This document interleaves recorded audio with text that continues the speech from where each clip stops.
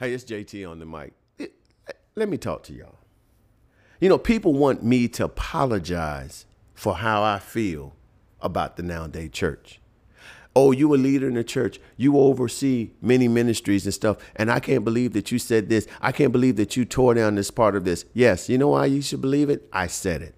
And I said it with conviction because I understand that people are not looking for four walls. They're looking for a movement. They're looking for a place where they can feel comfortable, establish a relationship with God that will lead and guide them, and to help them understand why, what, and when is going on in their life right now.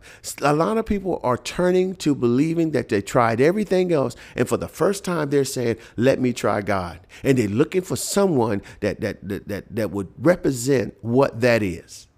And now we sit up here and y'all want me to sit and talk to you and apologize for sharing the truth about what we call this denominational push. We sit back and we make these people feel so uncomfortable because nobody wants to be a realist and say everybody doesn't have to operate this way when it comes to the things of God. And what I mean by operate this time, I'm not saying condoning sin, but we need to understand that people have sin that they need to work through. People are not where you are. And I'm not where you are. There's some things that I still need to work on. Paul says we all sin and come short of his glory. But when we understand that, I'm not saying that we should accept sin to be the norm.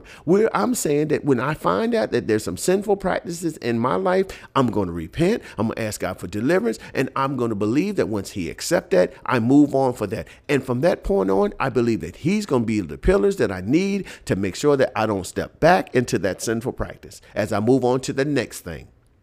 But it's funny how y'all can get all upset because I shared something about you who supposed to be the super saint. You know, all holy, sanctified, and all this stuff, can't do no wrong. And at a time when we have this epidemic that hit the world, you're the last one to be heard. You have nothing to say. You're not out with no campaign of telling everybody God is able. I can't see your name being lit up and talk about how good he is and how he's keeping you. It's amazing how God didn't let this virus hit your house, but you don't tell nobody about it. But as soon as this is over with, you're going to be the first one to testify about it. Why you ain't out there telling people? Why you not the first one on Facebook and talking about how you made it through the storm and encouraging others? What happened to all that? But yet you're going to tell me I shouldn't single out them. Yes, I am. I am going to single you out because all of us have a duty to do if we say we follow and believe in Jesus Christ. He told us go out there and make disciples. Well, why are you quiet? If God has kept this thing away from you, and even if you fall victim to him, if you recover from this, what do you say? The Hebrew boy said, hey, you know what?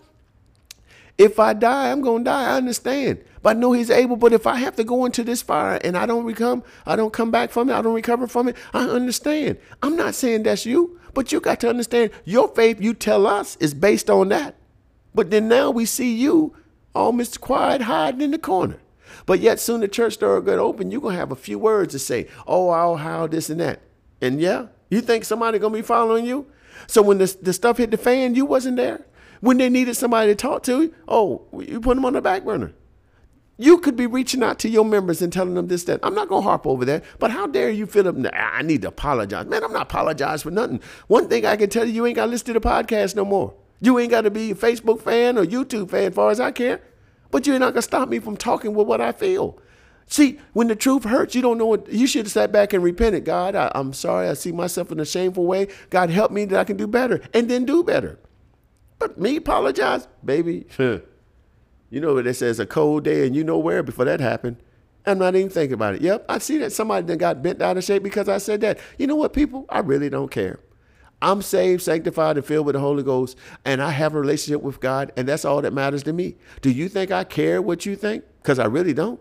You ain't asking me to preach in your church anyway. So what am I going to do? You don't have a heaven nor hell to put me in, just like I don't have one for you. But one thing I would tell you this, the word is right. And it says, but why did you not sit back and seeing this is the very thing that was written in the Bible that's going to happen? When we start having division, we start having people coming up against each other. We start having these waves of unexplained situations. And I told you in the last podcast, all this is doing is making room for the Antichrist to rule over the nowadays, I guess, say church. Look at it.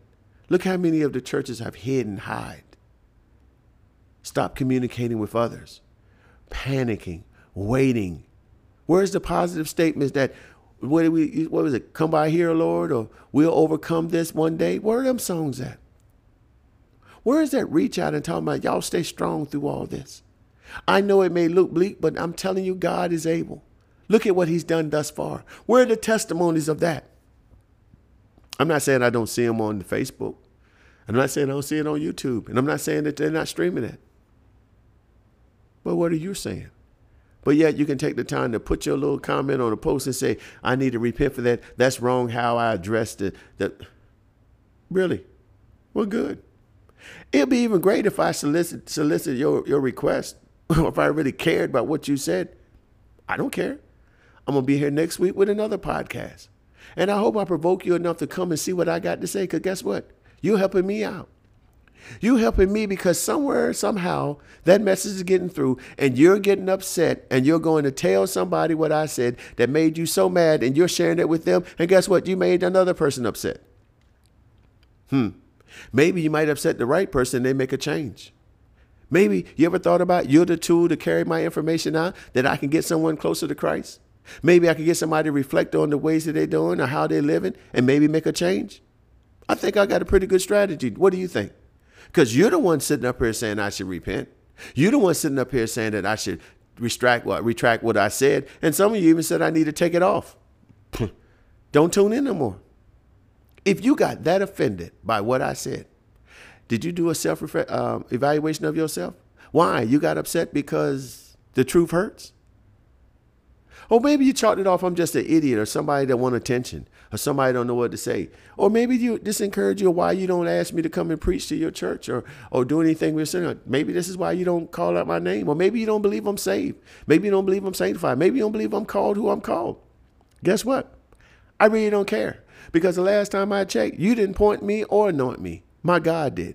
My God, Jesus Christ, who died on the cross. In a few days, we're going to be celebrating his death, burial, and resurrection. Yep. That's the one we're talking about, Jesus, you know. But you sitting up here now like we serve a different God. We're supposed to be serving the same God. We may react or interact differently, but at the end of the day, we trust on what the word says to guide us. Now, mind you, you haven't heard me say nothing about the denomination. Not one of them. But yet you got offended because you felt I was talking about yours. You know what? I was. Because if you took it that I was talking about yours, I was. Now, what you going to do about it? Are you going to make any changes? Or are you going to sit back and say, man, I repent for treating people, God's people like this? Maybe I need to understand that I don't need to put all these restrictions on them. If they come, let God do his job. Maybe you will start for the first time realizing you don't have to act like you baby Jesus. I mean, I thought the Holy Ghost is supposed to lead and guide and instruct us. Why don't you let him do his work and you stop doing his work for him? If a person comes to your sanctuary, come to your place of worship, and they're seeking God, then why don't you teach them how to build a relationship and stop worrying about what kind of clothing gown? Because last time I checked, if somebody's dressed one way, I don't see you buying no clothes for them. Or you don't even offering them money. You don't know, sometimes the people that come to the church, that's their best outfit. And sometimes they don't come to church because they don't have the best. Y'all make them feel that they need to be a fashion show. Now, I'm not saying that if you got good clothes, you shouldn't wear it. That's not what I'm saying. But see, sometimes you got to remember the audience that comes in there, they're looking at everybody else and they feel shameful, especially if somebody's got like 3 outfits and you got 20. Every time you turn around, you in suits and ties or these glamorous dresses, hats and all that stuff. They feel like they can't fit in, so they don't go. And I'm not saying that you need to dress down to look like bums. And I'm not saying they're bums. But I know you have a certain status quo that you're accustomed to and you worked hard to get it. Hey, I commend you on that. But if somebody walk in the door that don't have that, why you treat them differently? What if their dress is short above their knees? They don't need you to flash them with that coat. And there's a lot of women that have top heavy. And they like to wear the little cut shirts so they can show their cleavage. That's them. If you don't like it, then stop putting them in the front where you got the video on it. You don't like it because probably your husband looking over there wondering. Or maybe somebody else got aroused by the very view of this beautiful person that come in, male or female. That's not your problem. You're supposed to be there to get the worship. Now, as that person continues to go forth in that, I believe God will sit there and guide them and guide you to have a conversation that will bring a better, clear and understanding of how or what. And if not, you allow God to do it. But I'm here on the other side for you all that do go to these churches and then they have these guidelines. You know what type of church you're joining. You know what to expect. And if you're going there understanding that they could be asking you to do this and that, and you join that church, shame on you. Don't sit up there and be a thorn in the nail. Don't sit up there and get upset and aggravated because now they're telling you that you can't wear this. You joined the church knowing that. So it goes both ways. There's a church for everybody. There's a denomination for everybody. There's a ministry for everybody. Doesn't mean mine is the right one for you. But one thing I can say is right. No matter what you choose, what you practice, you should make sure that your relationship, connection with God is in place, and that you have the leadership of the Holy Ghost to lead and guide you. If all that's in place, you're going to be all right, no matter what denomination you practice. But for you all who sat there and thought it was time for you to share your little thoughts, thank you. But ain't nothing going to change. If anything, you gave me something more to talk about for the next podcast. And then the next one probably after that. And I tell you, if you're really that troubled, you can really hit me up on my email. It's apostlejtjohnson@gmail.com. And me and you can have an audience. You want to speak what you want to speak? I welcome you to the podcast.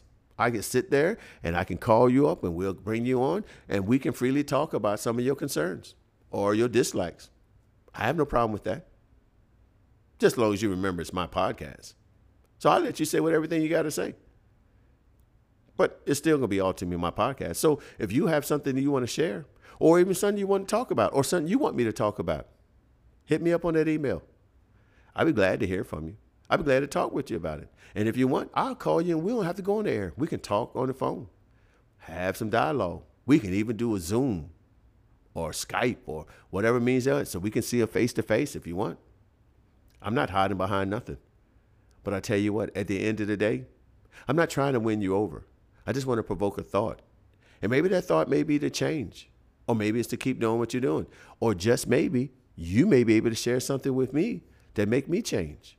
That make me look at it from another perspective. I'm not fearful of that. I'm big enough to get up here and apologize if I felt I did something wrong.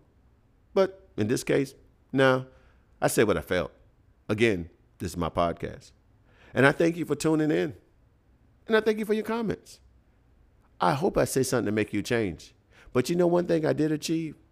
For you that add them comments, I got your attention. Maybe that's all I was shooting to do. Hey, share this podcast with somebody. Somebody may want to hear this and it'll make a change. With all that being said, listen to this, you all. I want to leave you with this note. It doesn't matter how you see my views. Doesn't matter if you believe in what I believe in. But the one thing I want you to understand, if you have established a relationship and a connection with Jesus Christ, your Lord and Savior, let him lead and guide you. Let him direct you. Never let no man or woman come up and tell you how you're supposed to live. Now, I'm not going to say that God won't give you people to help you. But I believe if your relationship's in place, he'll lead you to who to hear from and who to cut off. I'm just saying. Trust in the connection that you have established, the relationship that you have established, and the understanding that you're getting from that connection and relationship. And if God leads you to be wherever you be and do what you do, and that, then let it guide you. And I promise you, if you're doing something wrong, the Holy Ghost is going to convict you. Then it's up to you to make that change, because the one thing that God is not taking away from us is free choice and free will. Exercise it as much and as often as you need. Just make sure that you stay in tune with what you believe in. Hey, that's what I do. They're not going to lack you. They're not going to love you. But at the end of the day, as long as you and God are intact and you're happy, that's all that counts. So until I talk to you again, spiritual breath, I'm out.